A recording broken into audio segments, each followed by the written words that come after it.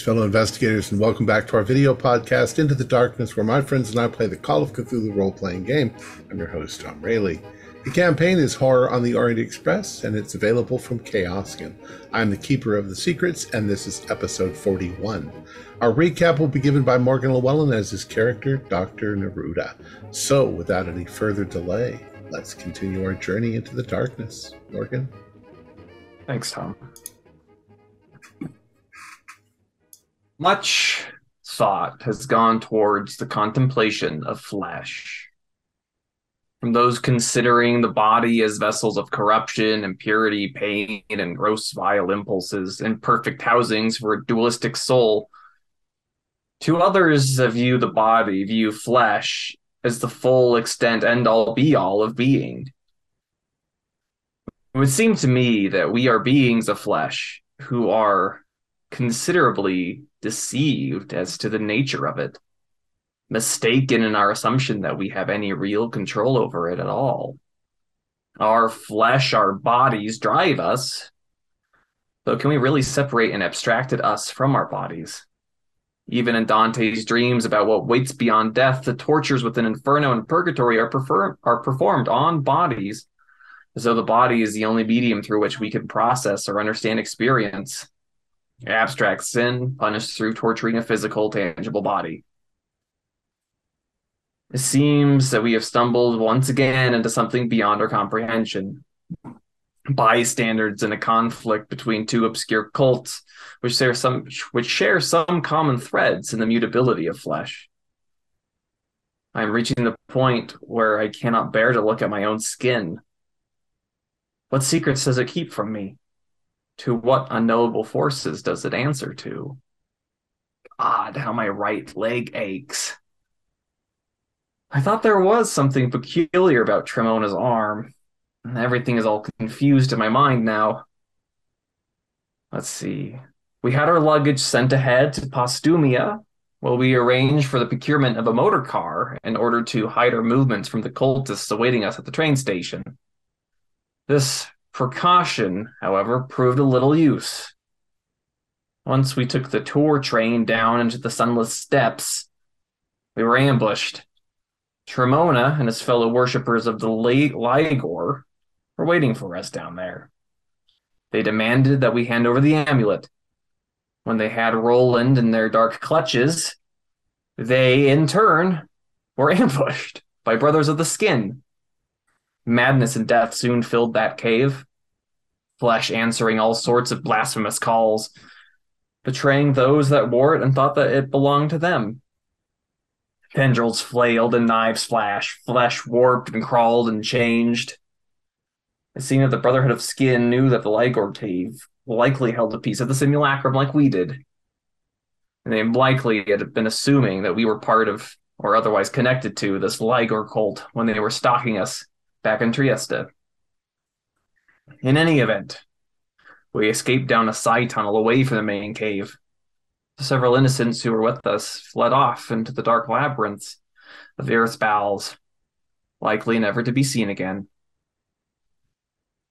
Our path brought us to a lake, and here my memory floods with anguish. Those still waters concealed the bleakest pits of nihilism. Why go on? Better to die here than to continue the futile torment we call life. Our spectral friend's despair seems born from this place, not from any simulacra piece as we had once suspected. Fortunately for us all, Roland managed to keep calm. He galvanized those of us who had capitulated to the lake. He even had to go so far as to prevent poor Theodore from taking his own life.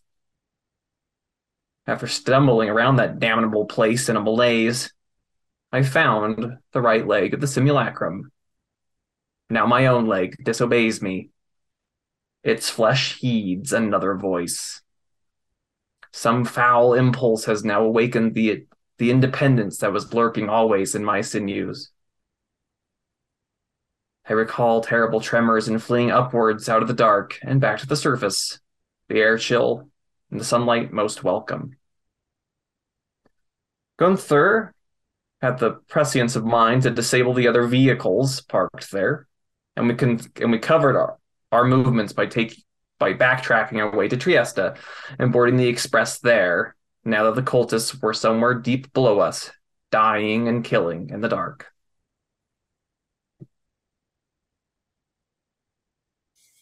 Excellent. All right. So you've boarded the train. You are a little hungry, exhausted, mentally tired. But you're going to stay up at least until you get to Postumia again and make sure that all of your things are carefully loaded back on the train. And that's pretty much what happens. It's around 11 o'clock when you leave Postumia, and the adrenaline is still pretty high in your bodies, and you're still hungry. You're probably wanting to drink and everything else. What do you do? Well, like you implied, I'm gonna order me a vermouth to sip on. You know that it's going to be a long trip to Belgrade. You are now going into the kingdom of the Serbs, the Croats, and the Slovenes, which I believe just recently got renamed to Yugoslavia, but the name hasn't caught on. Right. So from Smythe's notes here, once we make it to Belgrade, we need to go by the National Museum, and I know I'm going to butcher this name. Speak to Dr. Milovan Todorovic. He's the curator of the museum. Hopefully, he is living contact of Mr. Smythe and not another entombed one. Yes, hopefully. Yeah, at least here he implies that he's alive since he's the curator, whereas Johann, now that I go back and look at it, just says, look for him in the museum. Yeah. Very, very amusing. So as you are relaxing, enjoying your meal, a gentleman, maybe you've seen him before on the train. He is the sommelier. He comes over, and Maurice. I mean, maybe you've already talked to him, a bit. He comes over and he has a bottle of wine in his hand. He says, a gift has been sent to you by one of the patrons on the train. They think that your youthfulness and exuberance, as they put it, is quite refreshing. And he shows you the bottle. He explains that it is a label from the Chateau Grillard-Lafont, which he doesn't recognize, and he knows his wines pretty well. But it is a Sauterne, which is an amber-colored wine, and there is a note written across the front of it that says Un Semiel de Sève, which is the something along the lines of the dreams of the sap. This is part of the printed label, or is this a note written by his patron? It looks like a note that was written onto the across the label. It's the sommelier explains that he's trying to give you a rather flowery description of the flavor. The sap usually referring to the grapevine itself or something like that. Anyways, he says if you'll permit me, I'll uncork it and pour if you wish. Of course. To whom do we owe such a generous gift? Well, he told me he wanted to remain anonymous. Dang it.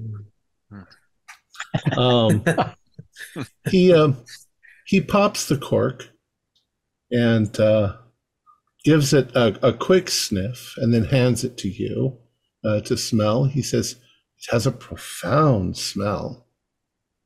Of course, Maurice, you would join us as a sommelier. You should have the richest experience of various vintage. He says, of course, I'll at least taste it for you. He says it's part of the reason I love this job, because I get to taste things that I've never tasted before. And he has a little silver spoon, around his neck. And he pours out just a little bit of it, and he smells it. He says it's a very fragrant, it's a magnificent smell. He tastes it, and his eyes light up. He says it's remarkable. It's like nothing I've ever tasted before.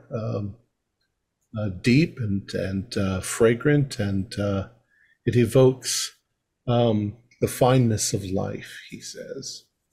You also notice that some of the other people in the train that are having a late evening meal sniff the air, and they sort of look back in envy at this the aroma of this wine. Can we smell it? Oh yeah. Is it reminiscent? Because I'm trying to think of the Myanmar's. We were offered a very rare vintage on another train once, yeah. Yeah, definitely it does remind you maybe of that. Not quite the same, though. This is more musky and more what you'd expect from a earth wine. Yeah. Well, I mean, I assume I have a glass in front of me that he could pour it in. Oh, he brings glasses. Okay. Yeah. He pours out a little, and as he pours, he says, perfection. The color is crystal clear, beautiful amber color. Maurice, from what region does the Sauterne generally? What is the terrain of this, and so on? That would be the Grave section of the Bordeaux. All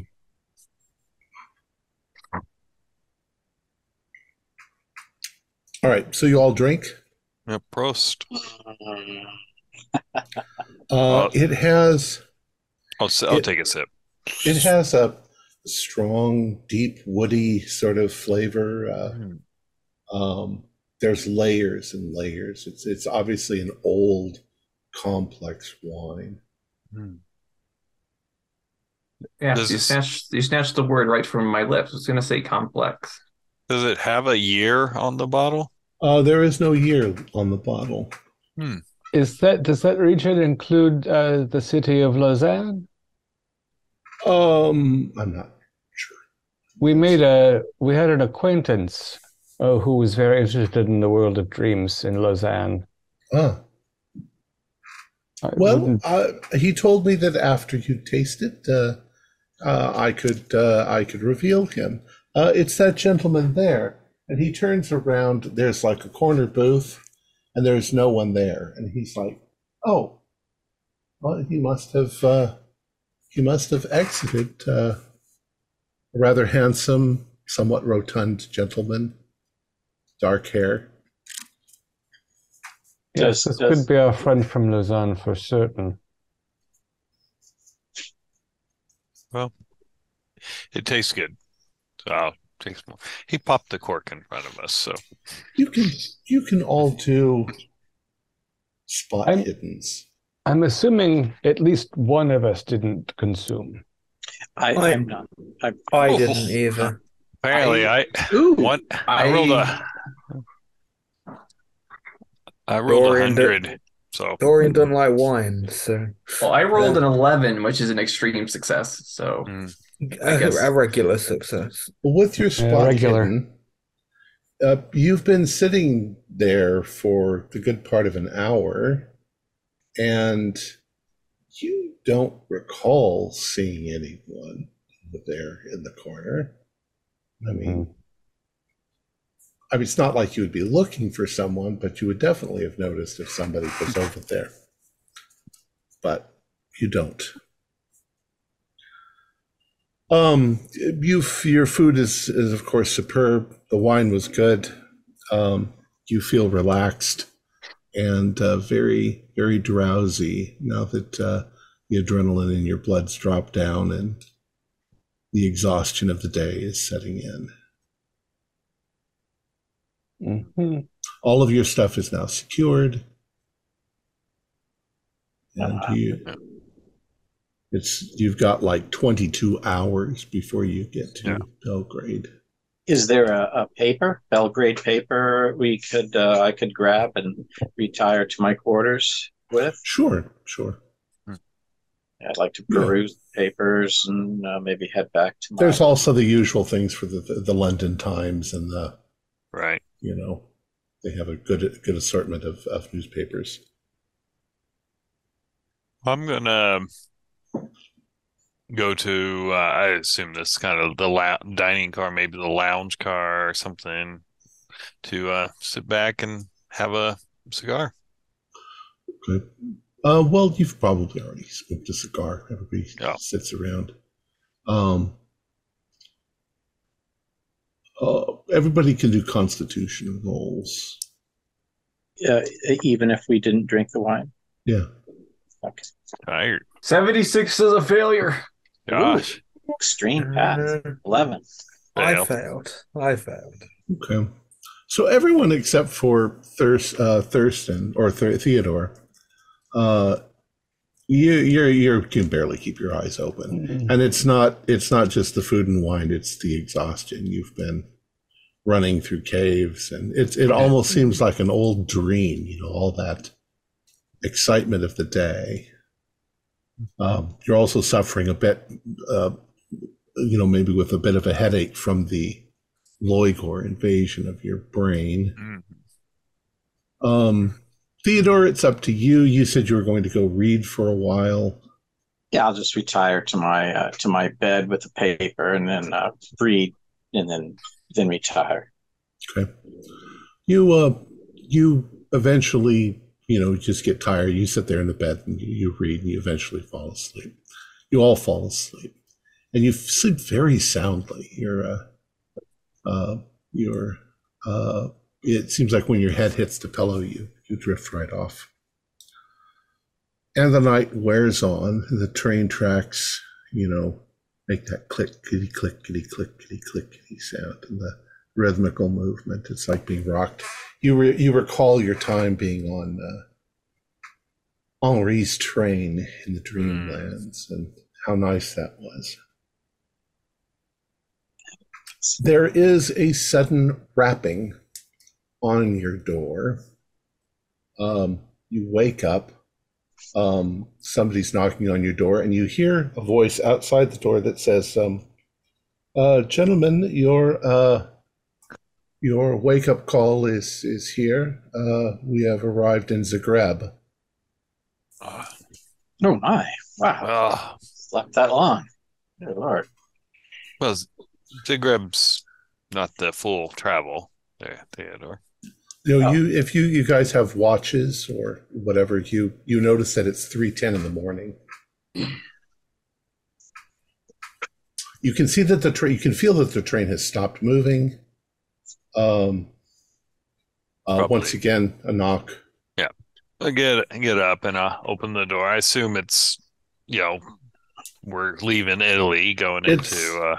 It's the night watchman for the on the train who's there, the night conductor, and he says, good, you're awake. We have just arrived in Zagreb. Per your request, I've woken you up. We've begun unloading your luggage onto the train station. Did we plan to stop at Zagreb? Well, I have your names here on my list. Oh, You requested that you stop here. No, that must be an error. Yeah, No, let's we did not. halt this process. You're Dr. Neruda and you're Gunter Block. yes. We have your room number, your cabin numbers. And you can see that your stuff is outside on the platform. No, it's quite foggy, so you can see that the lights of the platform are halos of fog. Mm-hmm. Everyone do a spot hidden. Yeah, this is an error here. It's a big error. Ooh, I failed. yes. Pass. Hard. Barely a pass. Okay. Who passed? I got a hard. Okay. As you're trying to figure out what the heck's going on, you glance out the window onto the platform where your stuff is. And at first there's just kind of a shape there that you see, but then you realize that there is a man. He's standing in the fog near your things, and he is in a long cloak, with the hood pulled up over his head so that it hangs down. You can't see any kind of a face. And as he's standing there, you see him sort of reach into his cloak, and he pulls out a skull and holds it in his hand. And there's noise where you are, but you can hear that he is saying something. And what you hear him say is, as he's sort of looking and caressing this skull, he says, "Here's a cheek keeps her color. Let the wind go whistle. Spout rain, we fear thee not. Be hot or cold, all's one with us. And is not he absurd whose fortunes are upon their faces set, that fear no other god but wind and wet?" And the conductor is saying, well, gentlemen, we've unloaded your things. Is it time to have them brought back aboard? I think that perhaps this message has been garbled. There are people on the platform I don't recognize. I'm concerned. Yeah, this is not right. Let's deal with this immediately. This is not correct. Let me check with the conductor and see. How long is the station stop, please? Usually only a few minutes, but where it's a train, I'll get the word. If you'll excuse me. Okay. I'm nervous about our bags being out there, so I'll go out there and go, "Hey, York, get away from our bags." Okay, I will don't get ahead of me. Okay. And I would like to follow the guy who's going to go speak to the attendant, because this is not acceptable. Okay. I was too tired to change into my nightgown. I still have my long johns on, but I'm pulling on my pants. Do you point out to the others the man on the platform?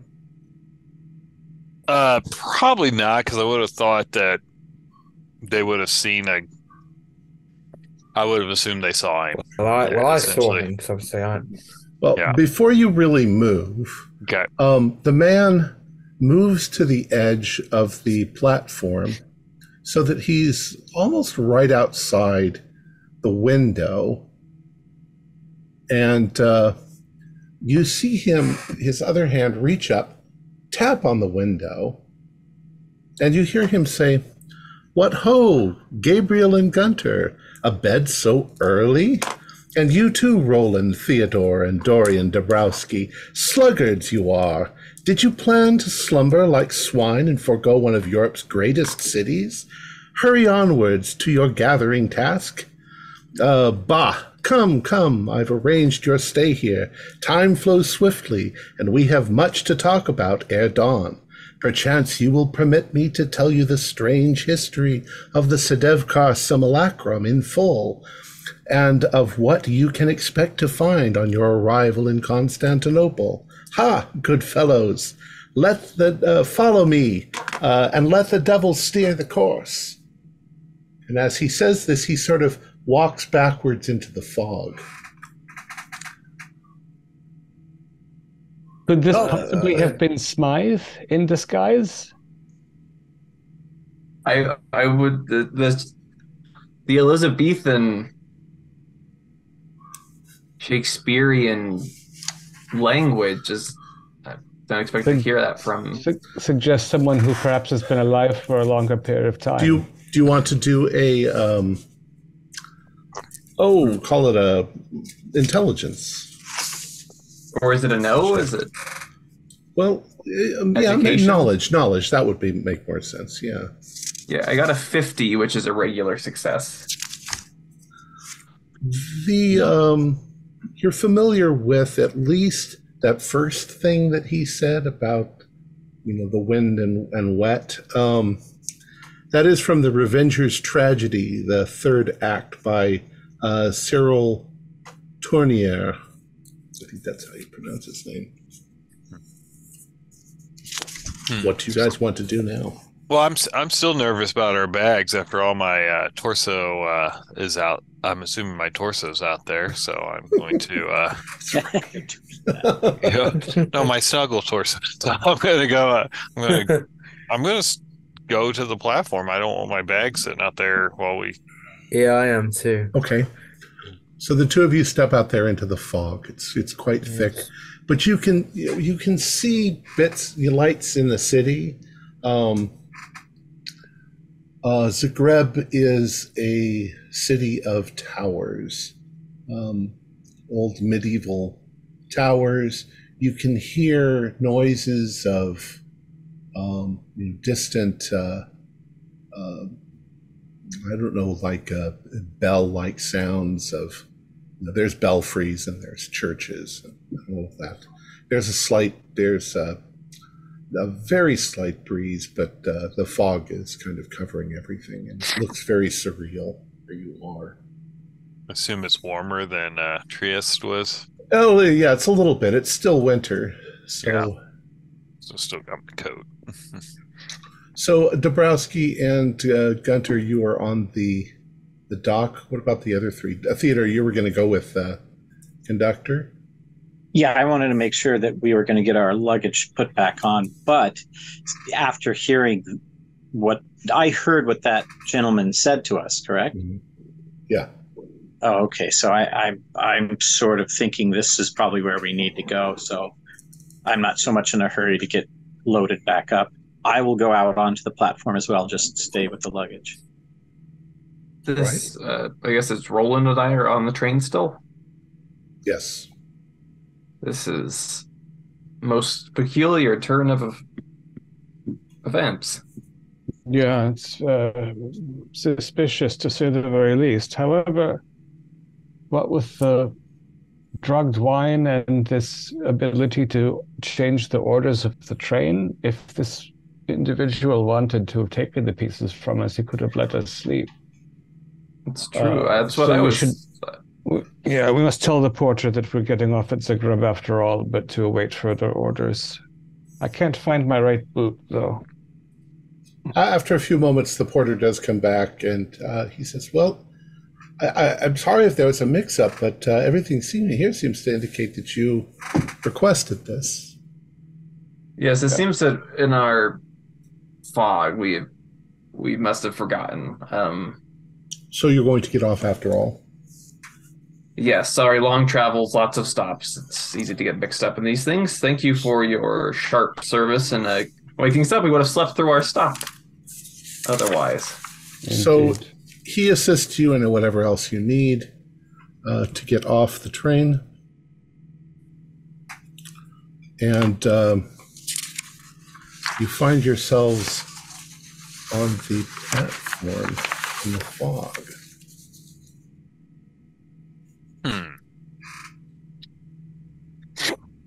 Well, I mean, I'm going to look around, see if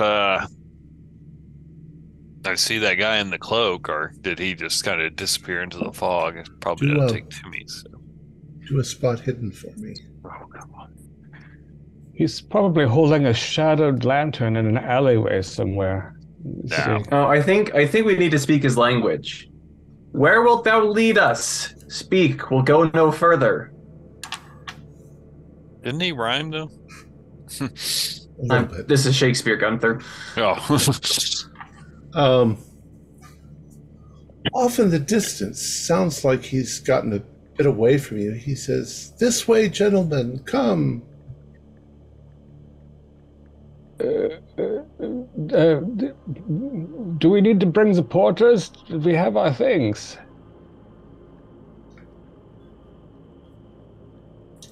You don't get an answer. Yeah. Well, we should hail a cab and get this stuff loaded up here. You don't see any people around. The nightlife in Zagreb leaves much to be desired. Are there wheeled carts on the platform that we can borrow from the train station? Sure, that makes sense. Okay. Otherwise, we need a mule or to stand watch while others follow the mad Scarlet Pimpernel fellow. Yeah, all right, so help me load this up. Okay.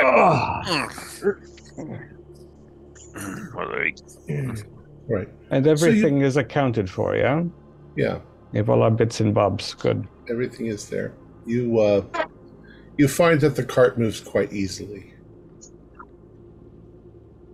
You also have the option of you could lock it up here on the platform. I mean, he said he had arrangements. What did he say? Well, He's going to tell us about the simulacrum. That's what is the reason to get off the train, I think. Yeah. Yes, Well, we that's do have- what's important. yeah, but if we can lock it up, I'd much prefer that over pushing a cart through the city. Yeah. Oh, definitely. Yeah, we might hit cobblestones and we might have to be in chase. Maybe we can take out some useful weapons before we lock everything up. Make sure everything's in order and lock it up. Quickly. Yep. Oh my. Is there adequate storage space for us to rent? There is. Yeah. There's place for your packages where it's secure. Excellent. We'll be right there, haunted father of Macbeth. No, father of Hamlet. Aye. Hamlet, yes. Mm. Or at least the ghost claims to be the father of Hamlet. Ah.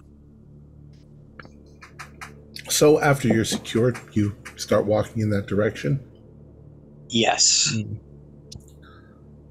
The city is wet because of the fog, and as you walk into it, the streets are narrow. The buildings are a couple of stories, most of them, very medieval sort of architecture. You imagine it might be lovely in the daytime. There's statues and there's things like that. As you walk on, you notice on one street, you think you're going in the right direction. There is a young man. He looks like he's probably in his 20s. He's on his hands and knees on the cobblestones, and he's moving around as if he's looking intently for something on the ground. There are a couple of the cobblestones he's actually managed to pry up and look under. And you can hear him saying, "It must be here. It must be here somewhere." Oh, good sir. What are you searching for? Maybe we lend a hand, or? It's my wedding day, and I can't find my ring. It's here somewhere. he then just sort of keeps going, not like he's regarding you much. How is this young fellow dressed? And what sort of speech does he employ? He's speaking normal. Well, he's speaking probably something you can understand, I guess. Yeah. He's dressed in modern clothing. So he's not another ghost who's burying things. Right, and he seems quite frantic, looking for something this ring that he's lost. Well, good friend is the bride on this important night. Everybody do spot hiddens. Ooh. That's a hard pass. 40 is Like, a regular success. 08, which is a regular. If you pass, while you're here with this young man, you see just down the street the sort of shape of the cloaked man walking away, because you can see that he's holding this skull in his hand. But just as you sort of notice him, you see him turn a corner.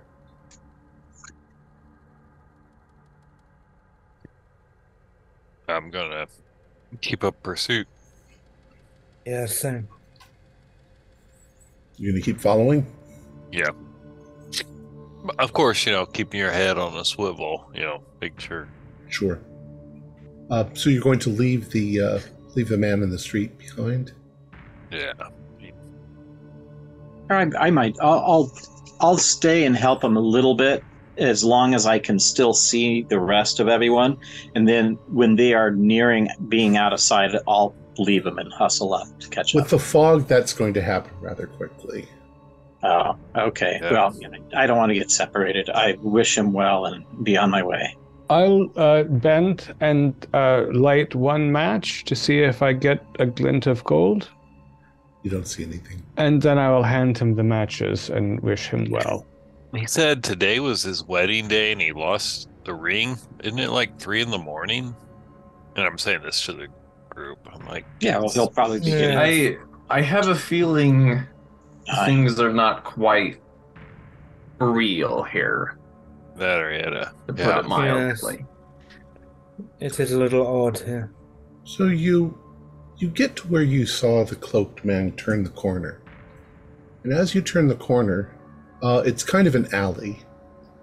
And just inside the alley, on the wall in front of you, there seems to be something nailed with text on it that when you look closer,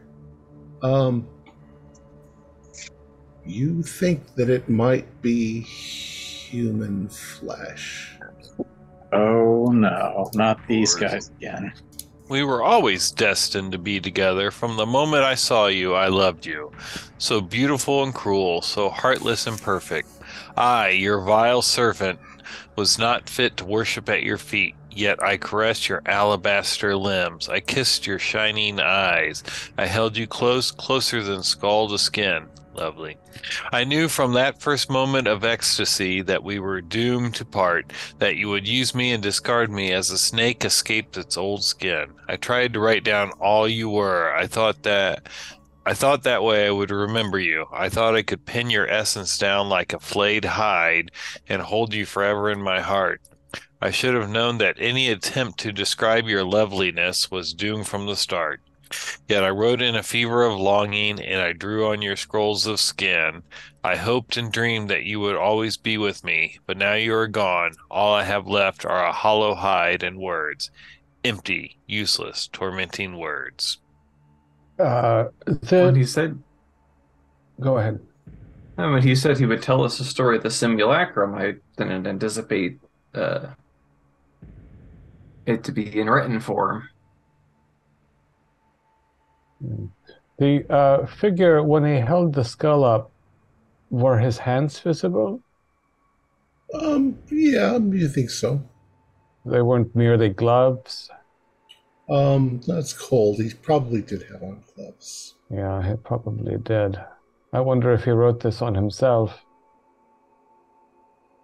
Off in the distance, you hear Perhaps. laughter. Sounds like the man is. Sounds like the same voice. You hear him say, "Why are you dallying? Why are you waiting? Come quickly, come. The night is short." Is it perhaps that he is the lingering spirit of the leper who betrayed the knights in the text that we read? Maybe. That image is of the one devil. possibility. Someone who thought he could possess the simulacrum and was betrayed by it. I'm going to touch the note and see if, because of its new flesh, he'll still maybe have some squishiness, for lack of better. Feels a little like leather. Okay. Well, I will proceed to follow the voice. Okay. Yeah. Yes. So go down, through the alley into courtyards that are foggy with iron railings, and you can't see the tops of buildings. You can only, the fog obscures everything as you go along. You go through that courtyard into another street, and there are shops along the way, all of them closed. Everybody do spot hiddens. Pass. Fail. 95. Hard. You notice something catches your eye in a shop. It looks like it is a carpet shop. And there is a large oriental carpet that seems to be heavily embroidered with text. Oh my, look at this. My love is the pure love of a worshipper who adores the idol that he's never seen. Until we meet, I am in torment. I can do nothing but seek you, plot and plan, and yearn for that moment when I hold you in my arms. My heart, my body burn for you. My life is yours. You hold it in your white, white hands. To prove my love, I killed a man for you. I took him by surprise. He thought I was his friend. He trusted me, and I butchered him in the night. Yet once was not enough. I killed him a second time, my arms red with blood to the elbows. His shocked eyes held the final betrayal. I wept as I wielded the skinning knife. Still you were obdurate, so I killed him again. And the man I murdered to prove my love was myself. This shop, it appears to be closed for the night. The door is Correct. locked. Yeah. There are a few lights on. If only Thursby you had also had the wine, I would assume that we were all sharing, inhabiting the same dream, as all of this seems so unlogical. Yeah. But I definitely did not drink it, at least so with my recollection, I did not. This is mighty bizarre. Yeah. But we might not all tasted it like me and Thursby didn't, but the aroma was so strong, and you never know. Just sniff. Well, If we, that rug said they killed him with a knife, right? I mean, not that killing someone with a knife's unique, but Archangel Lee killed Winkleman with a knife. He was his friend and betrayed him. That's where my mind went immediately. But the last word of this disturbing passage is that the man that he killed was himself. The narrative, whoever is the narrative voice, inflicted violence upon themselves. I think we are following some sort of homegrown apostate of the flesh cult. Someone who has his own relationship. Hello, how far are we going? It is late and we were drugged. Keep coming. You hear his voice. Let's just keep following him for now. Is the city landscape changing as we go? We don't know Zagreb, but we can tell if we were entering, say, a dangerous part of town or walking out through the gates into the countryside. You're definitely still in the city. Usually Oriental carpet shops are not in bad neighborhoods, so... Yeah. If any of you have something about geography or an interest in maybe general knowledge of Europe. I have history. You could roll history. Yeah. I'll go off. If knowledge is still an option, I'll go fair because I failed history by 6 points. So, but I passed knowledge. I passed the knowledge roll. Okay. Well, Zagreb is an interesting little city. It's kind of shaped like a lozenge, if you will. And on one side is a river. I can't remember which one. And the other side also has water canals. There's lots of water canals. So it's got a little bit of that Venice sort of feel. Yes. But yes, outside of it, it's mostly countryside and farms. So you would know if you were leaving the city. And to add to that, I mean, occasionally you do cross a little bridge over a canal with water running in it down below.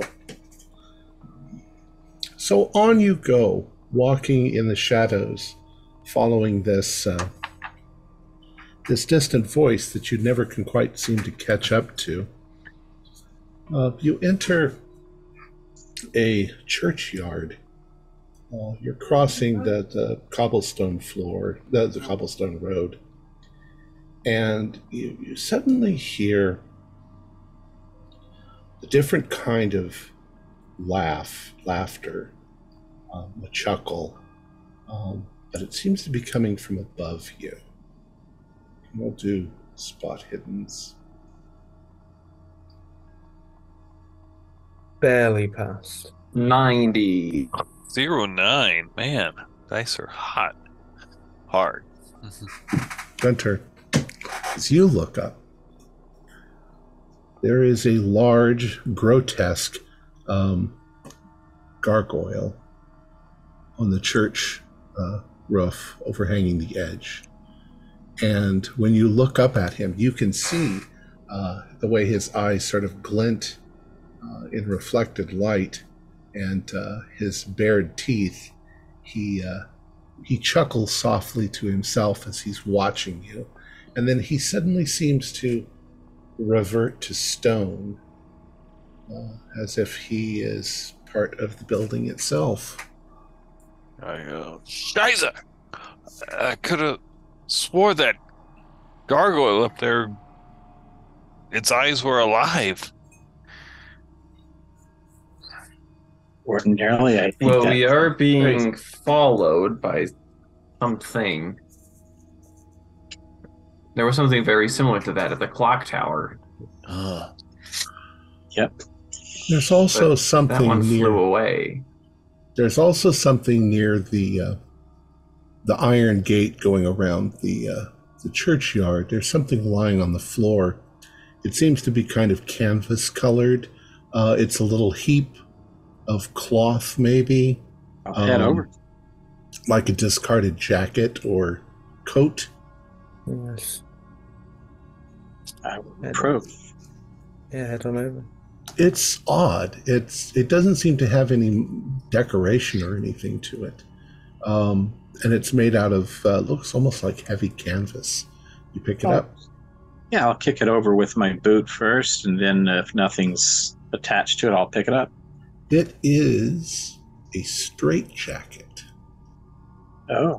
Like from an escaped lunatic.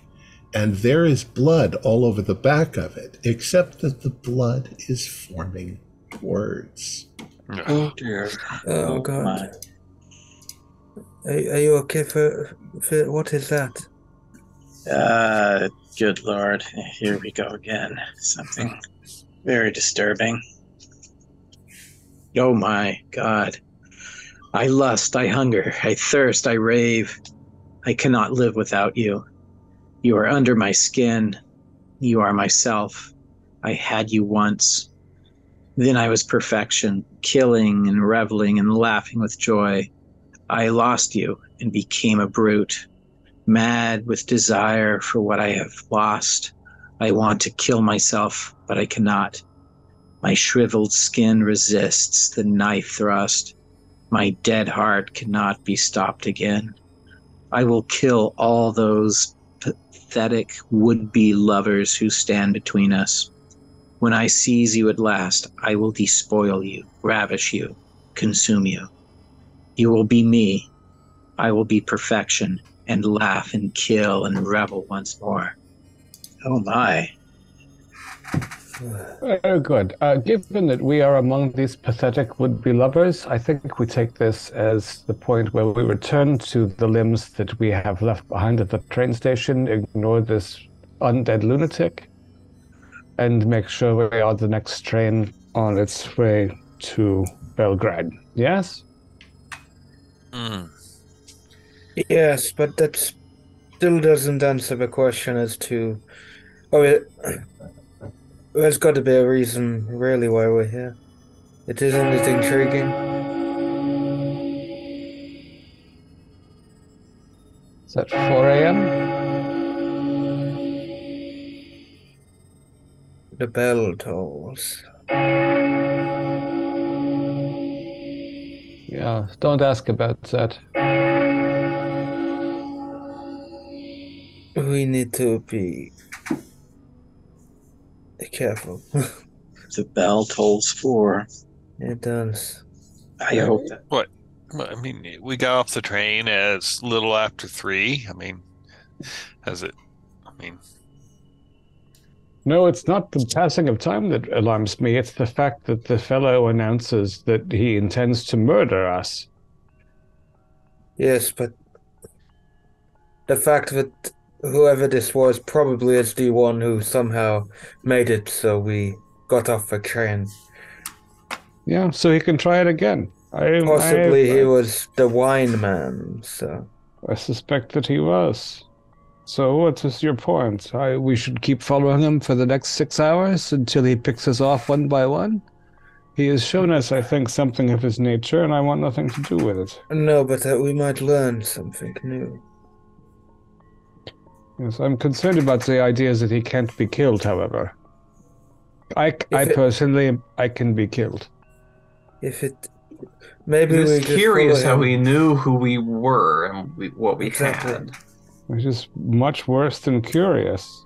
I think if we don't pursue, we will continue to be pursued. So isn't it Yeah. worth just... Do you wish to pull off the rotten bandages? Yes, and what the creature as well. What was this? It seems Go ahead. it seems he wants to give us tidbits of knowledge more. I dare say we might want to gather this knowledge, as dangerous as it may be, but we are in a dangerous game. Well, he's playing a game. Yeah. Under the bell, under the sound of the bells, he is playing a game with us.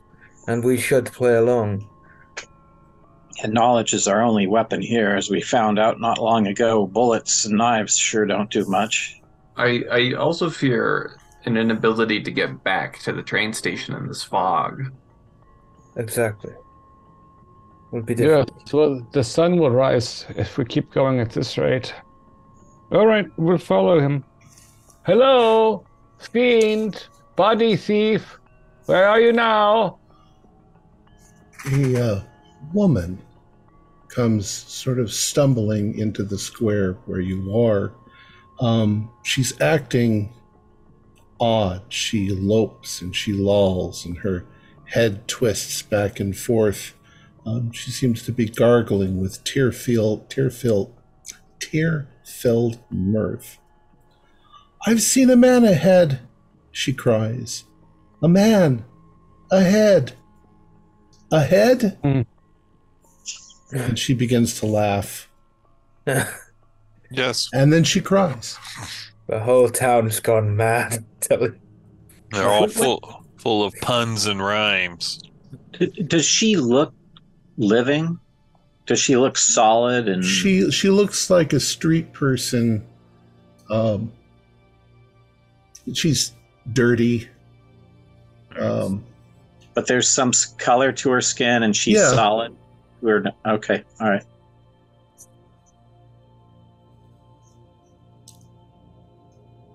Interesting.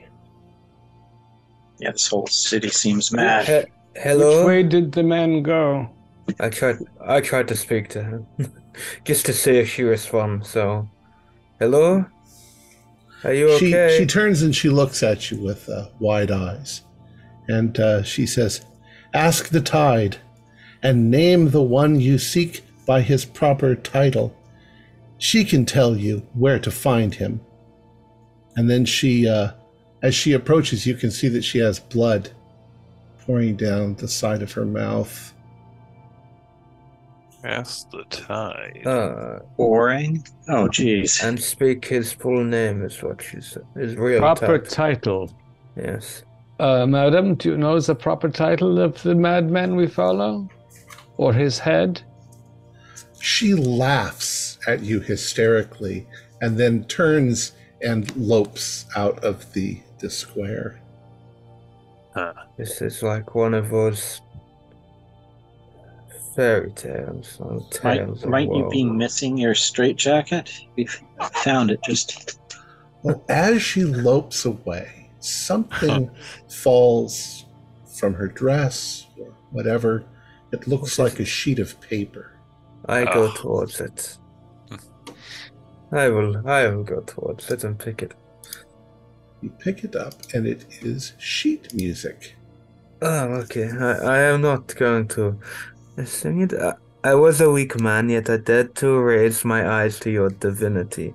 I said that I sought you for another. I lied, even to myself, had I got hold of you. I would have caressed you, held you, never let you go. I was a weak man. I could never seize you using my own small strength. Yet I longed for you so that I made a wish. And my wish came true. I saw you on the golden stage, so perfect and beautiful. I should have known that I was too insignificant to succeed. I, the unworthy one, a mere bag of flesh and squirting blood, singing with stolen lungs, yet I dared to dream, O reader of my record, remember this, I was a weak man. Oh, okay, this sounds very familiar. Stolen lungs, yeah. This is the fiend who stole the lungs from Caterina Cavallaro. This is a very bassy song, though. What was his name? Intelligence roll? It's definitely intelligent. I try to remember. No, my brain has. Are you talking about Fat Cheetah? Faccia? Arturo Faccia. Faccia. Did he have a title? Was he? He did, didn't he? He was a person of some note in the. What's his full name? Oh shit! I got it in because I did the recap. So Arturo Faccia. Yeah.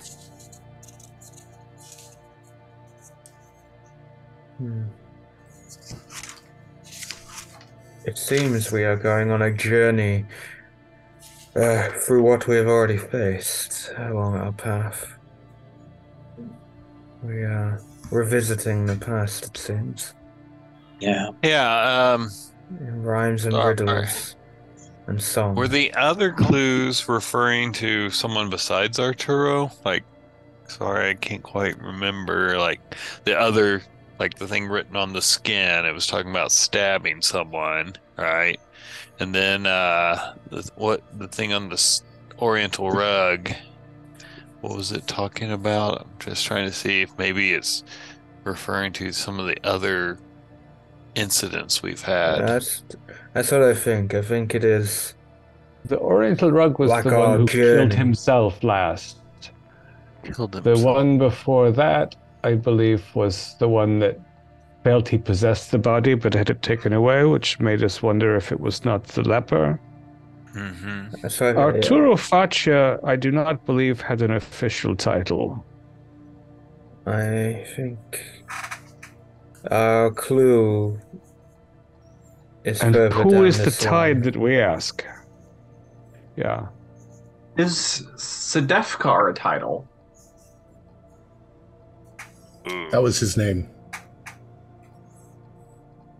Oh, that was the name of The Sedefkar. leper.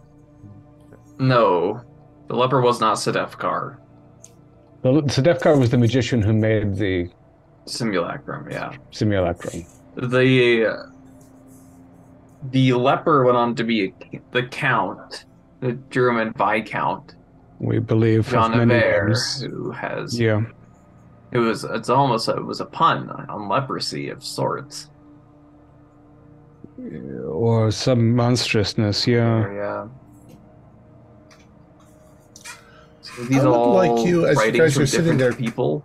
As you guys are sitting there deliberating, do a spot hidden. Hey, there we go. Oh, an Ah. 01. Yeah, they failed me that time. My 62 is a failure still, so 55. Dorian got an 01. Oh, Dorian, as you guys are in that square and you're looking around, you can see there's other shops and things like that. There is something in a shop over there that is staring at you. Is it a cat? Is it a dog? I try to get a little bit closer, but I make sure I let the others know that I'm going towards. Okay. I think I see something over here. As you go towards it, I would like you to do a sanity roll. Oh shit. Oh shit.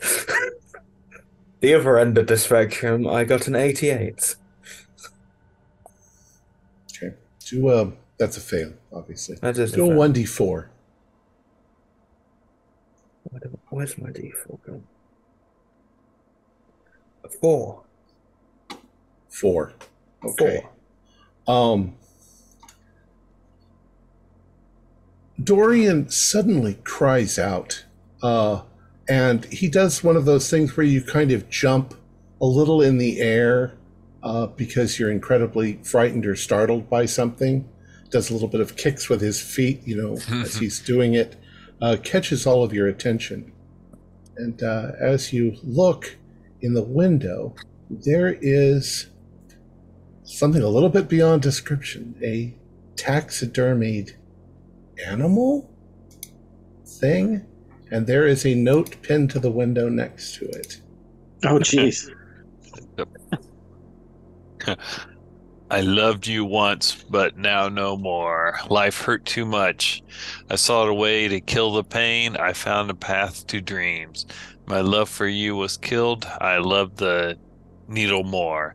The dreamer opened the path to the other world. I tried to sell you, tried to sell what cannot be bought or sold or raised, but I was tricked, swindled, fooled. Now I am trapped in the dreams I once sought, and they have become my nightmare. Does this... that's the taxidermist. Yeah, does the face kind of look like... Not particularly, but it's Okay. extremely disturbing to look at. Yeah. Jeez. Do we God. take sand checks for that, or? Yeah, of course you kind of got warned because Dabrowski jumped up in the air and freaked out. I took the brunt for you. You can all do sanity rolls, and you'll Yeah. just lose one if you fail. I passed. Ugh. Edgar Wellington, rest in no peace at all. I trust that we are dreaming now.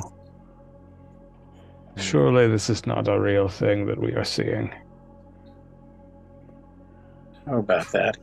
Once again, from the distance, Go. you hear, "Why are you dilly-dallying?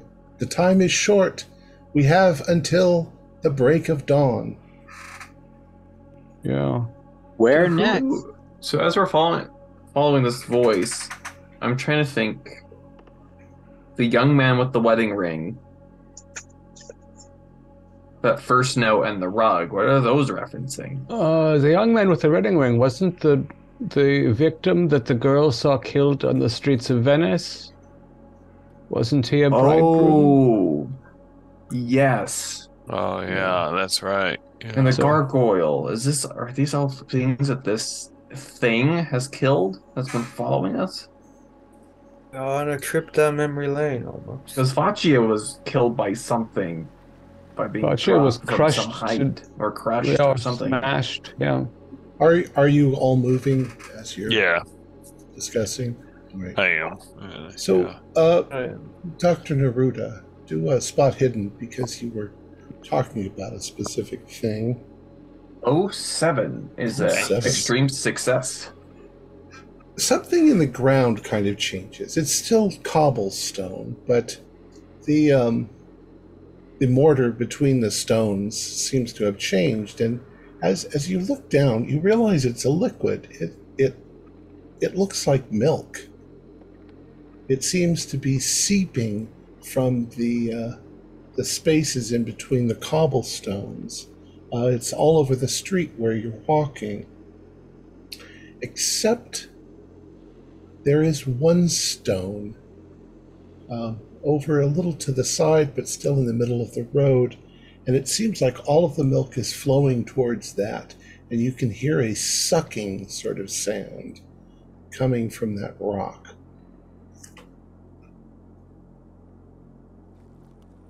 I'll go over to it. Okay. Visibly, it's almost like the sound of a drain. And it seems like the milk is all being pulled in, perhaps under this rock. You're not sure if the rock is actually firmly cemented in either. I'll like kick it or like press my foot up against it. And, like, you press your foot up against it, and you can see that it's quite loose. I'll roll it aside. Okay.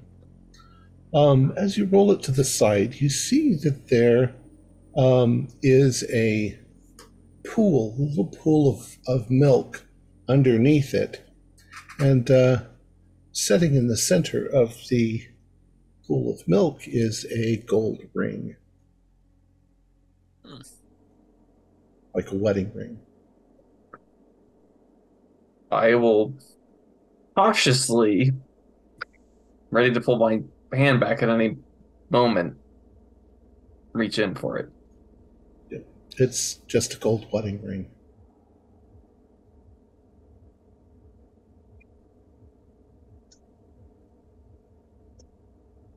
I think I found the young man's ring. Oh. He was a long way from where it ended up. Time and space means anything here. You're not so sure about that. Maybe you haven't gotten as far as you think you have. I look around. Is the young man still here? Do a spot hidden. 93. Call out. You don't see anything in the fog. I'll call out. I'll say, we found your ring. You yell that out. After a few moments, you can hear the sound of footsteps on cobblestones. And coming into the fog is the young man. He says, "You found it. You found it." Yeah. He comes over to you and he takes it and he says, Oh, you found it. At last, this is my happiest day, my wedding day, and let death be my bride. He's standing there looking at it like Gollum looking at the ring of power. What do you want to do? Death be your bride. That's an odd way to describe your lover. And he says, well, there are more things in heaven and earth than are dreamt of in your philosophy. And he has a big smile on his face. He looks at you like a child with some toy that he's in love with.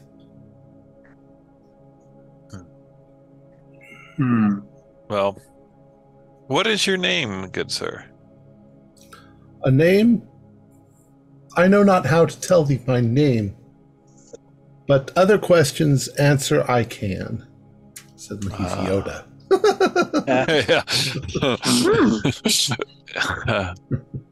This figure that we follow with the skull in his hand, the man ahead, do you know what his title is? And he starts walking towards one of the alleys nearby. You can see now, as you're sort of there with him, that the river is just down there. He says, "He that knows great men's secrets."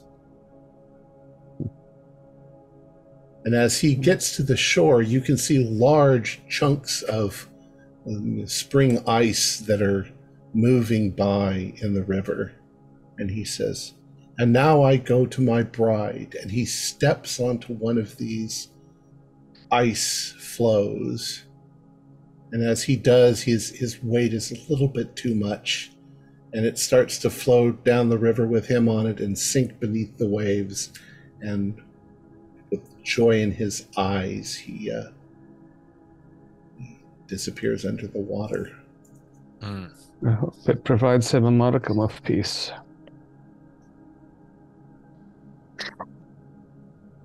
Yeah, these people. Well, we have reached the water. Is this a tidal body? I don't know. It would appear to be winter runoff. Yeah. Perhaps he was speaking metaphorically. Do a spot hidden for me.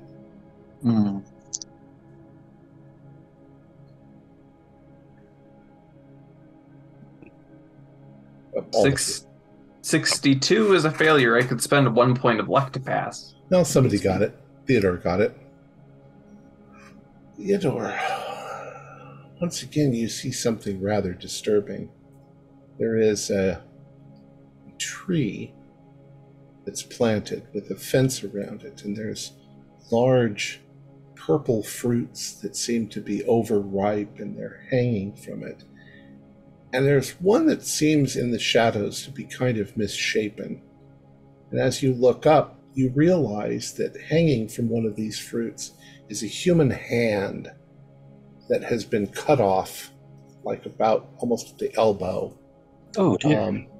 It's dripping, and there is, you can see that there is, you think at first scar tissue, but it seems to be composed of patches of different colored skin, and there is once again text written on it. Oh my God, what is this? I've got yet another gruesome clue. Right here. Life rips the weak apart with lion teeth and lion claws. I was strong. I glimpsed you from afar and knew I wanted you. Knew that you would only give yourself to the strongest of souls. I ripped others' flesh from their bones to rebuild myself. I tore through dreams to find the path to your door. I know that when we meet, you will join with me forever. I am unlike all the other fools who whine that they love you. I am strong, yet you still shun me. You turn your face away. I see only one smooth white shoulder. I would bite the skin from that shoulder. I would tear and devour. This sounds like the Jigsaw Prince. Unhinged. The simulacrum seems to draw only the foulest of natures toward it, which makes me wonder a bit about ourselves. Or it corrupts them. It might take individuals and initially mesmerize them, Oh, Oh, is it 5 already? Passing so quickly now. Time is moving very quickly.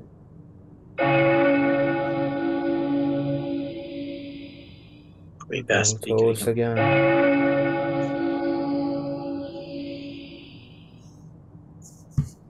It tolls for us, I think. We press on. So on you press, occasionally catching a glimpse of Shadow, occasionally hearing his voice from afar.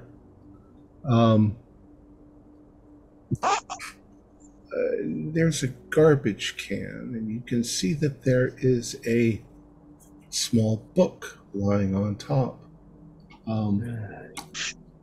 It is completely blank except for a single page. And look at it. I loved your shifting shape, my dancing golden dream. I tried to take you for myself. I failed and I fell into the abyss. Now you mock me in the ceaseless wind, but never lets me rest. You relish my fate, my cruel golden one, and yet I adore you. I cannot pray, for my lips are sealed. I cannot speak, for my jaw is locked. Oh, give me shelter from the heartless ones that gibber in the frozen wastes. I am he who screams at your window. I am the blizzard-driven dead. At this point, this guy has totally lost it. I don't think it's the problem with Theodora is I don't think it's one. I believe each of these is in reference to a different individual. Yeah. I This couldn't one place escapes that one. me. Yeah, I couldn't place it either. But going by the pattern, it has to be something. It's got to connect to something. Unless it's referring to something in the future. Something yet to happen. Could be. So on you go. We have to get through all of them before the sun rises if we're to learn anything of this. Yeah. Yes, we must keep going. Hope. Yes, keep going. Yeah, time seems to be fluid. It seems like you spend endless hours walking these cobblestone streets through this city of bells and towers. You come into a square where you can hear something before you can see it because of the fog. It sounds like a woman's voice. As you approach, you see that there is a large statue of the Virgin Mary. Wow. And roped to the base of the statue is a woman. She has obviously been tied to it. She looks disheveled. She has been left there to starve to death. And she yells out, hear my crime, which was to show that my mother's toil is just as great. So why cannot my son be the son of God also? You can see that she's tied. Oh, yeah. This is the one who is tied.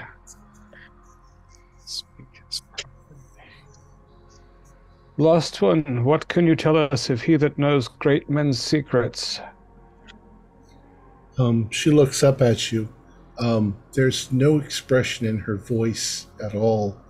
It's an empty, broken sort of voice, and she says, he that knows great men's secrets and proves slight, that man never lives to see the beard turn white. He waits for you at the bridge to the great fort in the center of the city.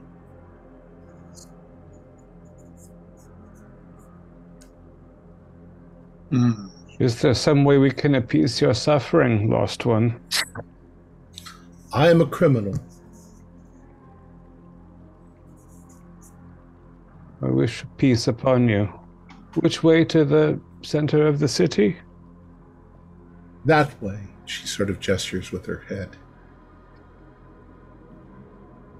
God be with you. Is that roughly the direction that the voice in the distance is leading us to? Yeah, probably. So, once again, you move forward. And if it's not a nightmare, it feels like a nightmare. Yeah. There's something ahead in the fog, something swirling, something brighter than the fog itself. You can see like little firefly lights or something else, but the fog swirls before you, and as it swirls, it begins to form letters. You are ours. We do not care for you. We seek only the gold. We long for it and claw for it in frozen how. Yet we have you. Water, drop by drop, forms a limestone skin upon you. The millennia unroll while we wait in the dark. Stalagmites form over you like icicles. You are one with the rock. Your loveliness does you no good here. You will stay with us now. The despairing tones of the cavern beneath the cave. Yes.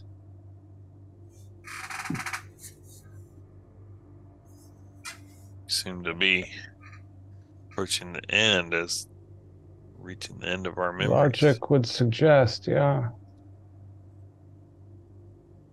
So perhaps the one that felt so frozen was the man murdered in the hotel with the cold of the Bora. He was rather frigid in his afterlife. At any rate, we are moving toward the center where what waits for us, and how do we defend ourselves from this Zagreb, which cannot be real? There's something up ahead of you in the alley on the ground. It's silvery and it's flopping. Not very big as you approach it. You realize that it is a fish. Nowhere near the water. It's gasping for air. It's dying there in front of you. And it looks like there's something written on the floor, on the ground in frost that says, "But do they dream?" I trust so. If this is reality, it only means that I have gone past the last shred of my sanity. Can the fish be thrown into the water, or is it too late? Just gonna say. You'd have to walk it all the way over there. How far is it? I don't know. It's a ways back from where you are now. Hmm. Perhaps there's a canal or something nearby. Do you want to do that? Yes, I would like to spare it. Do a luck roll.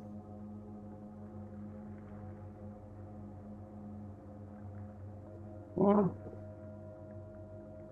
I have not rolled under 70 yet tonight. Nice. Wow. Wow. So as you sort of pick up the fish, it expands its fins, kind of in agony, and as it does, the spines of the fins prick into your hand. As you look down, you see blood on your hand where it pricked. There's not a lot of blood, but you can see as the blood sort of drips for a moment off your hand, it seems to form a kind of red mist in the air, and it seems to expand and to grow, and it moves ahead of you in the fog and forms letters, and there seems to be something dark behind it all. Flesh of my flesh, skin of my skin, I love you with the love that devours all things, lives, souls, worlds, time itself. When you return with your thousands of years of hatred and power and madness, you will provide one brief chord in the cacophony that surrounds the throne. So that figure is the thing that made the simulacrum possible. The thing that Sedefkar offered himself to.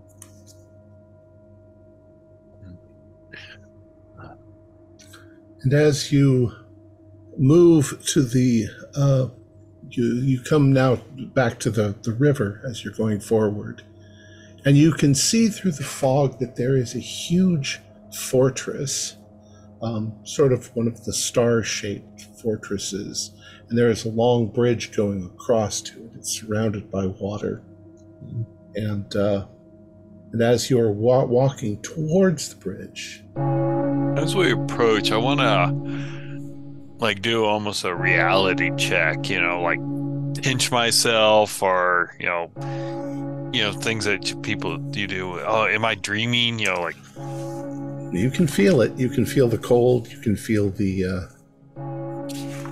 It doesn't feel like a dream. You can smell the water. Yeah. None of these things worked on the train either. Yeah. True. There are dreams, and then there are dreams. More for as you approach the bridge, just before the bridge, there is a large gold ornate mirror. You can see yourselves in it, and as you are looking, words begin to form on the glass. I am the golden mirror. I reflect your souls. I do not see love. I see hunger for power. I was not created for your vanity. I am misused except by those who made me. Power is meaningless. Love is meaningless. If you truly loved me, my beauty would consume you. All those who truly love me die for me. You can see across the bridge, the cloaked man is standing there. Is the bridge crossing a moat that has water in it? It's or crossing an empty the moat? river. Yeah. Oh, okay. Is it so the fort that's on the other side is surrounded by the river? Yes. Okay. And this bridge is the only bridge we see crossing to it? That is correct.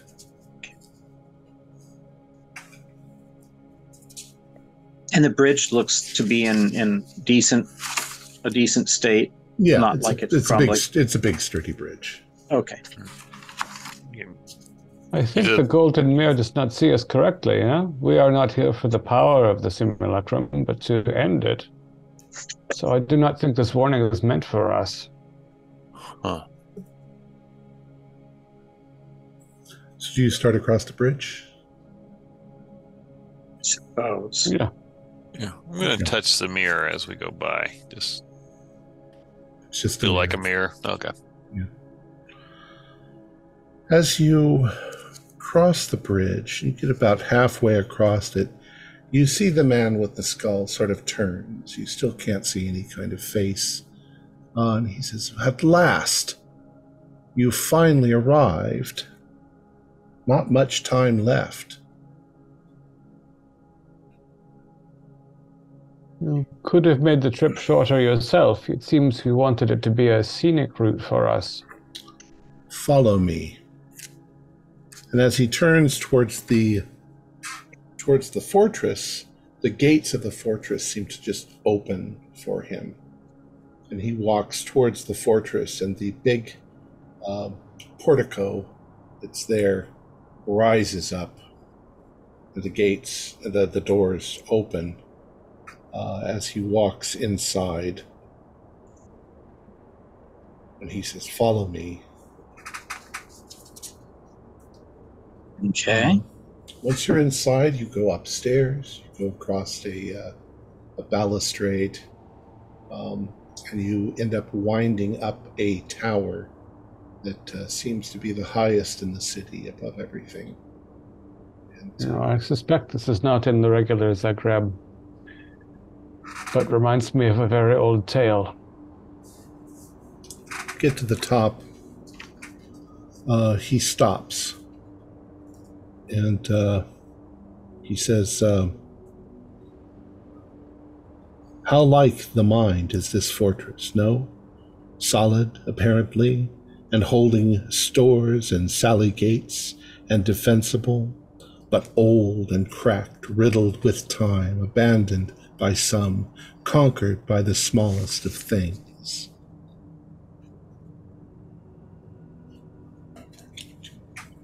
Has it been conquered? Conquered again and again. Time conquers all things. Yes.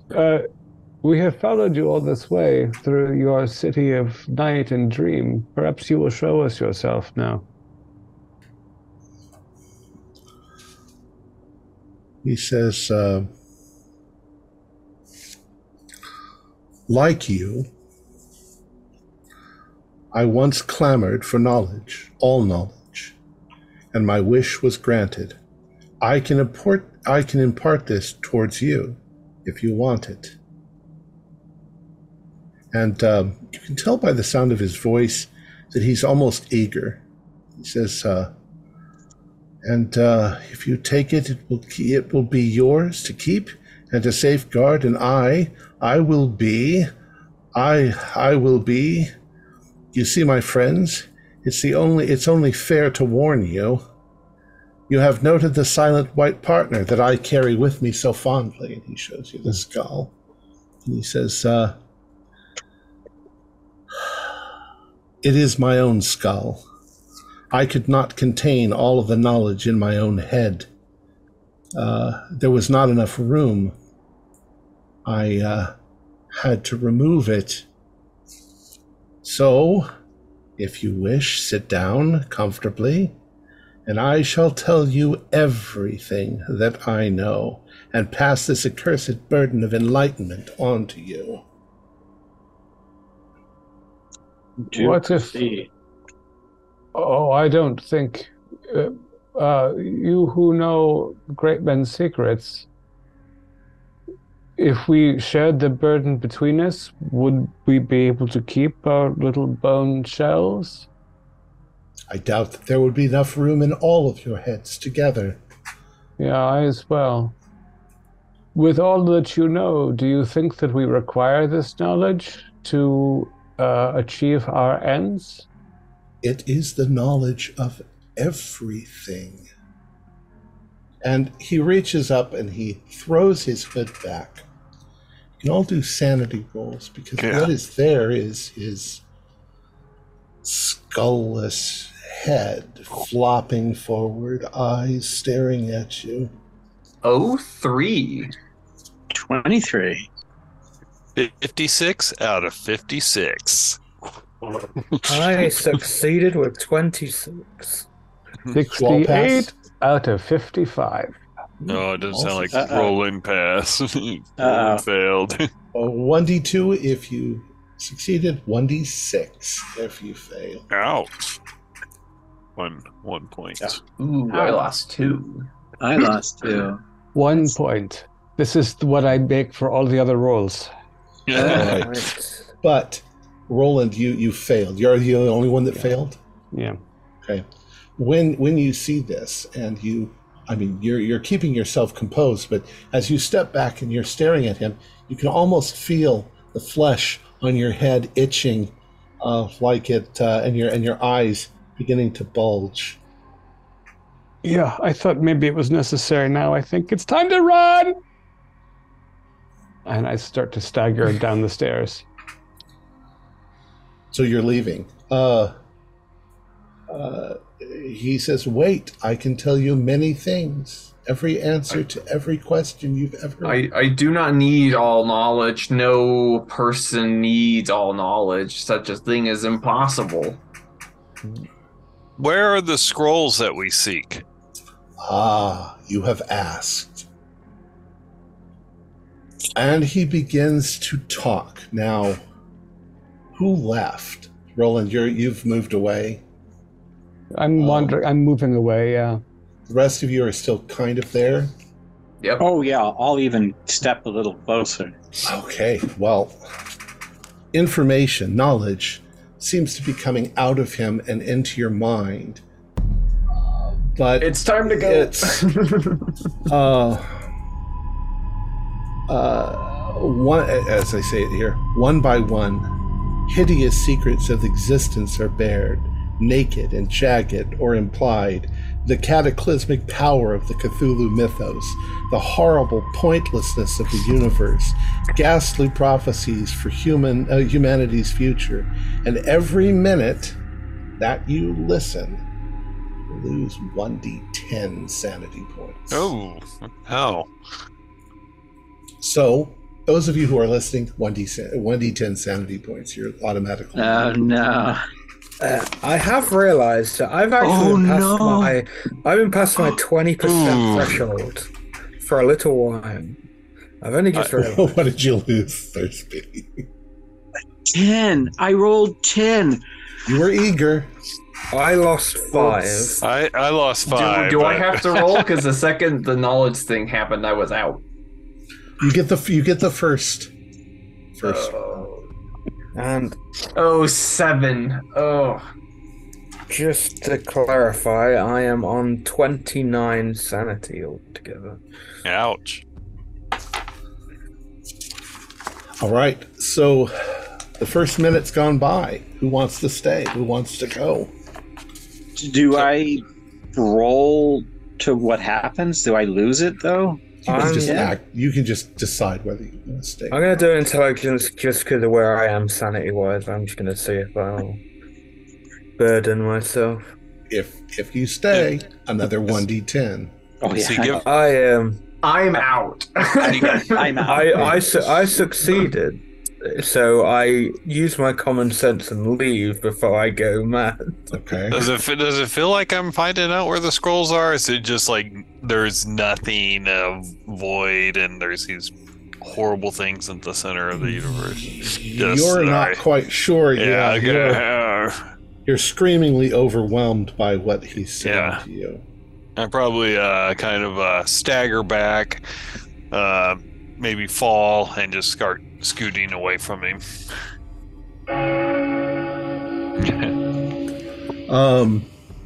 So, Dr. Kurz, Dr. Neruda, you've caught up to him. Gunter, you're backing away. Theodore? Mm-hmm. Oh, I'm running like mad. Dorian? Yeah, I ran away. Before you took another hit? Yeah. Okay. So, you can hear a sound in the distance other than the bell. It's the whistle on the Orient Express. You are making a mad dash, trying to find your way back through the city for the fragile memory of the way back to the station. Everyone make an intelligence roll. Oh. 46 in the pass. Extreme. Regular. But it is my first success. I failed by a few points. You fail? Anybody else fail? Yeah. Okay, Dorian, you fall a little bit behind as the others are running. 3 bells have rung. Everybody do strength rolls. Thirsty, grab the pole. Woo, 51 is a success. 26.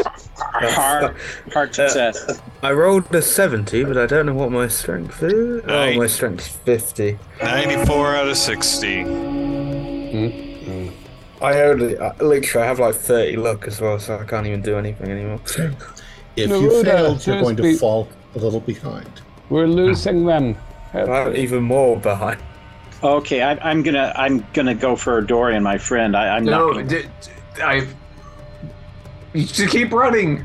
No, Dorian's back there. I'm not. Then you'll leaving him both behind. be lost. You'll both be No, lost. I shall Dorian keep left- going. Keep going.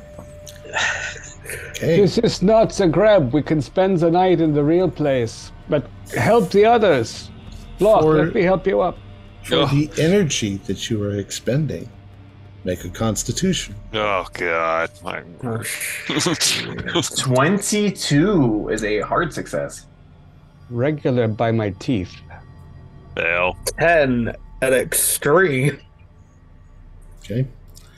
If you fail, once again, you fall a little behind. Oh, God. You're with me now, Gunter. You're with me. I shouldn't 5 have drank. bells. I shouldn't have drank so much. We're now next to each other because we. Oh. And for sure-footedness, roll a dexterity. Oh, my Oh, shit. God. 66. I will spend 6 points of luck. Fuck. Hard. 95. Yeah. Yes. Fail. Oh my god.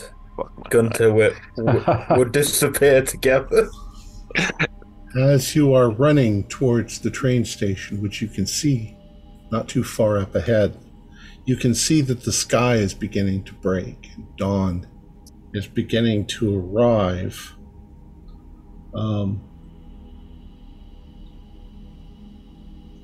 But some of you have fallen behind. I'm going to try to reach the engineer and tell them that my friends are just behind us.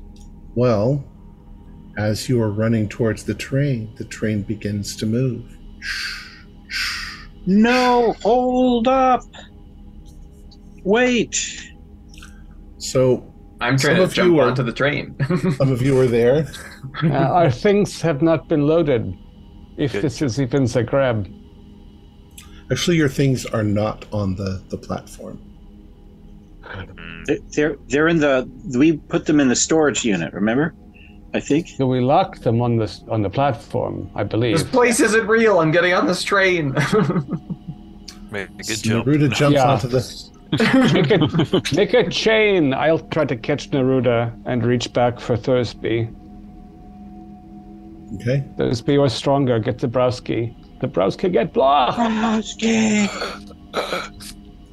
Gunter, we're probably just getting. I would like Dr. Naruto to do a luck roll. Thank God it's not me doing a lot of talking. 39 is a success. Okay. Nice. Theodore, do a luck roll. Do luck roll. All right, 1 second. Oh, geez, that was close. 67 is a success. Okay. And Roland, that was correct, right? It was Naruto, Theodore, and Roland. I think it was actually Neruda, Roland, and Thursby, but let's see. 51. Oh, skin of teeth. Okay.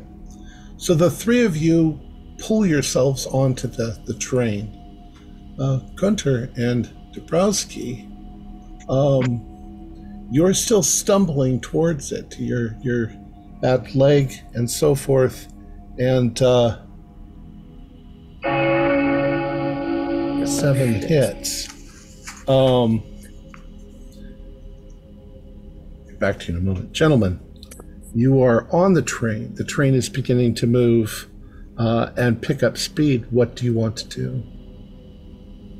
If we reach the conductor, we can stop the train. Yeah. Oh, definitely. Trying to get to the authorities on the train to stop. You start looking around the train, and you can't find anybody on the train. Because it's still a dream.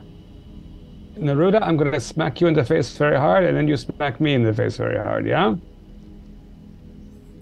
Sure. Nothing. I rush to our rooms to see if any of our stuff is there. Theodore, you open up your room door. When you do, I'd like you to do a sanity roll. Oh no. Do I see myself? Do you see yourself lying in the bed, asleep? Oh, Jesus. No. It frightens you. How did you pass? I passed. Yeah, just 0 points of sanity. You in fact all see yourselves lying in your own bed. But something seems wrong. These things that are in the bed almost seem inhuman, and you feel the train sort of lurch. And when it does, it's like you are waking up from a nightmare. You are in your beds, and you wake up, you realize the train's moving. The whole thing seems like you're waking up from a horrible dream. And just as you wake up, there is a clamor outside your cabin. Your doors suddenly fly open, and coming into your room is yourselves. And you are horrified to see yourselves lying in your bed, while you're horrified to see yourselves standing in the doorway.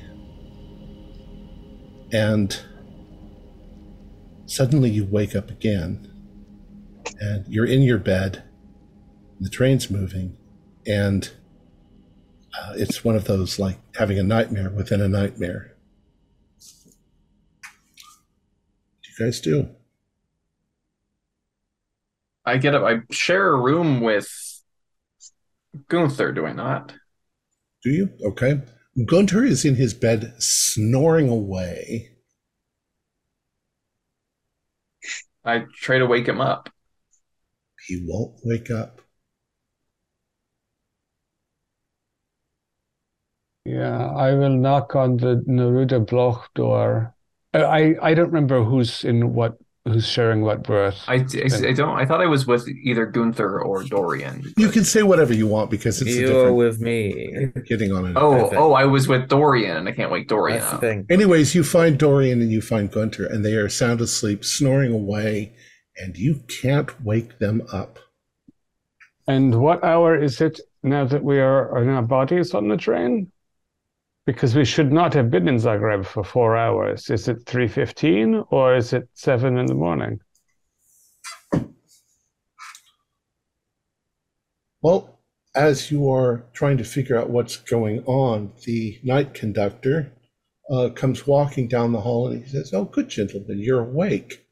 I was just about to wake you up." Not for Zagreb. It's 3:10. Yes, it's Zagreb. We're about to stop there, and we will unload your stuff. You asked to be let off in Zagreb, correct? One moment, we have to discuss. There were some changes of plans. We will follow you down the hallway. Neruda, Thursby, do we have to get off here to wake them up? Or should we carry on as planned and stay away from this cursed city? Because maybe he can do it again. We did never plan to stay here. The one who knows everything can do it again. I do not feel safe staying in Zagreb. Sir, there's been a mix-up, sir. We have no intentions of getting off at Zagreb. Well, let's see. Oh dear, I actually have the wrong room numbers, or the wrong cabin numbers.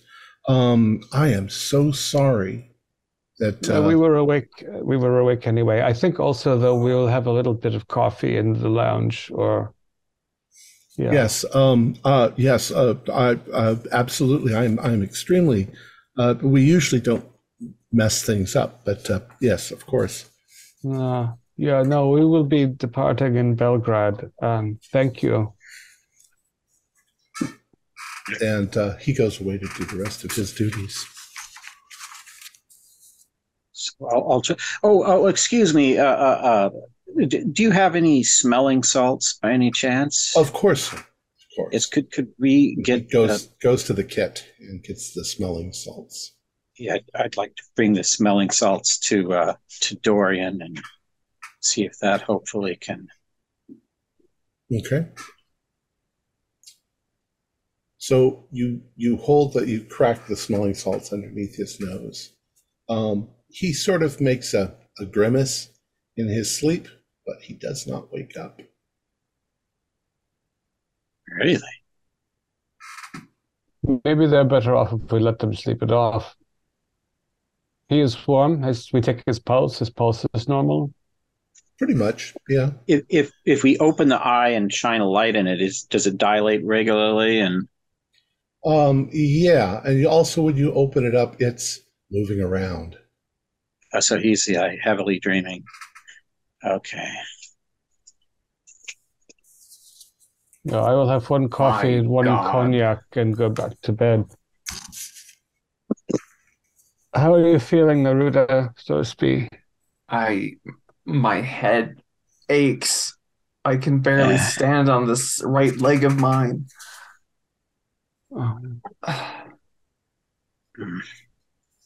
Definitely shaken, but not stirred. I was tempted by that thing, and yet the beginning of it felt so jarring that I fled, and I think all the powers that be.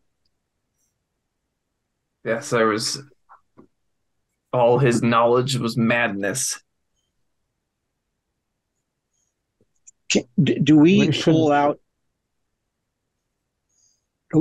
Yes. Are we pulling out any memories from what flooded into our minds? There are flashes. How many points did you lose? I lost 7. You gain that much Cthulhu mythos, and you lose that much sanity. That's your. Or you lose that much max. Yeah, that's it's off your max sanity. Yeah. Oh, so I lose another 10? No. Your maximum sanity goes down by 10. Oh, okay. Which it did from my sand loss. No, your sanity went down from the sand loss. Your maximum that you could ever have went down by 10. Oh, to correspond with your gain in Cthulhu mythos, because it's got it. Okay. Your max is like 99 minus your Cthulhu mythos skill. Got it. All right. Yeah, nothing you seem to be able to do can wake up Hunter and Dorian. This is so not good. I just don't know if we get off. If we get off at this upcoming city, if this is going to help them. How we can't. How can we get off and just leave them here sleeping on this train? I think they will wake in the morning. You know, it's only 3:15 now. When 7 o'clock comes, the dreamer's spell will be over. Or we have lost our souls forever in Zagreb. Roland is right. I don't think there's anything we can do, really. Yeah, and maybe we shouldn't do. Maybe if we let them dream, they will experience less. Yeah, maybe this could just be like a drugged experience. I didn't drink the wine, though. Pretty sure. And don't know why this is occurring. Well, that thing knew how to do a great many things. I assume that the hand that was injured by the fish has no injury. There's nothing there. No. Oh, very good. So this definitely. All right. So we're going to leave the story with that, but let me give you some mechanics here. Dorian and Gunter will wake up in 12 hours. They won't feel rested. And for the next 1d10 days, you can roll that, you will keep waking up at 3:10 a.m. And you will lose 1 sanity point every night for that many days. Is that all of us or just Dorian and just Gunter? The ones who didn't wake up. And from now on, Dorian and Gunter, you are disturbed and immediately frightened by the sound of bells. Bellophobia. Right. Campanophobia? maybe. Ring-a-ding-phobia. All right. And that is the end of that episode. Our players included Morgan Llewellyn, David Gassaway, Stuart Lively, Keith Craig, and Josh Harwood, with yours truly as the keeper of the secrets. We have a Discord server where you can chat with other members, you can set up private games, and you can learn the finer arts of gameplay and game mastering. We provide audio-only versions of our shows free for you to download from Podbean or iTunes. If you'd like to help support our show, please visit our Patreon account. Just $1 a month helps us a lot. Like, share, and subscribe to our channel, and punch the bell icon for updates on our latest shows. And leave us some comments. We enjoy reading them and answer any questions you might have. This is Tom Rayleigh, together with all the members of our gaming club, inviting you to journey with us once again into the darkness for another adventure into the universe of H.P. Lovecraft and the Call of Cthulhu role-playing game. Until next time, good luck, good gaming.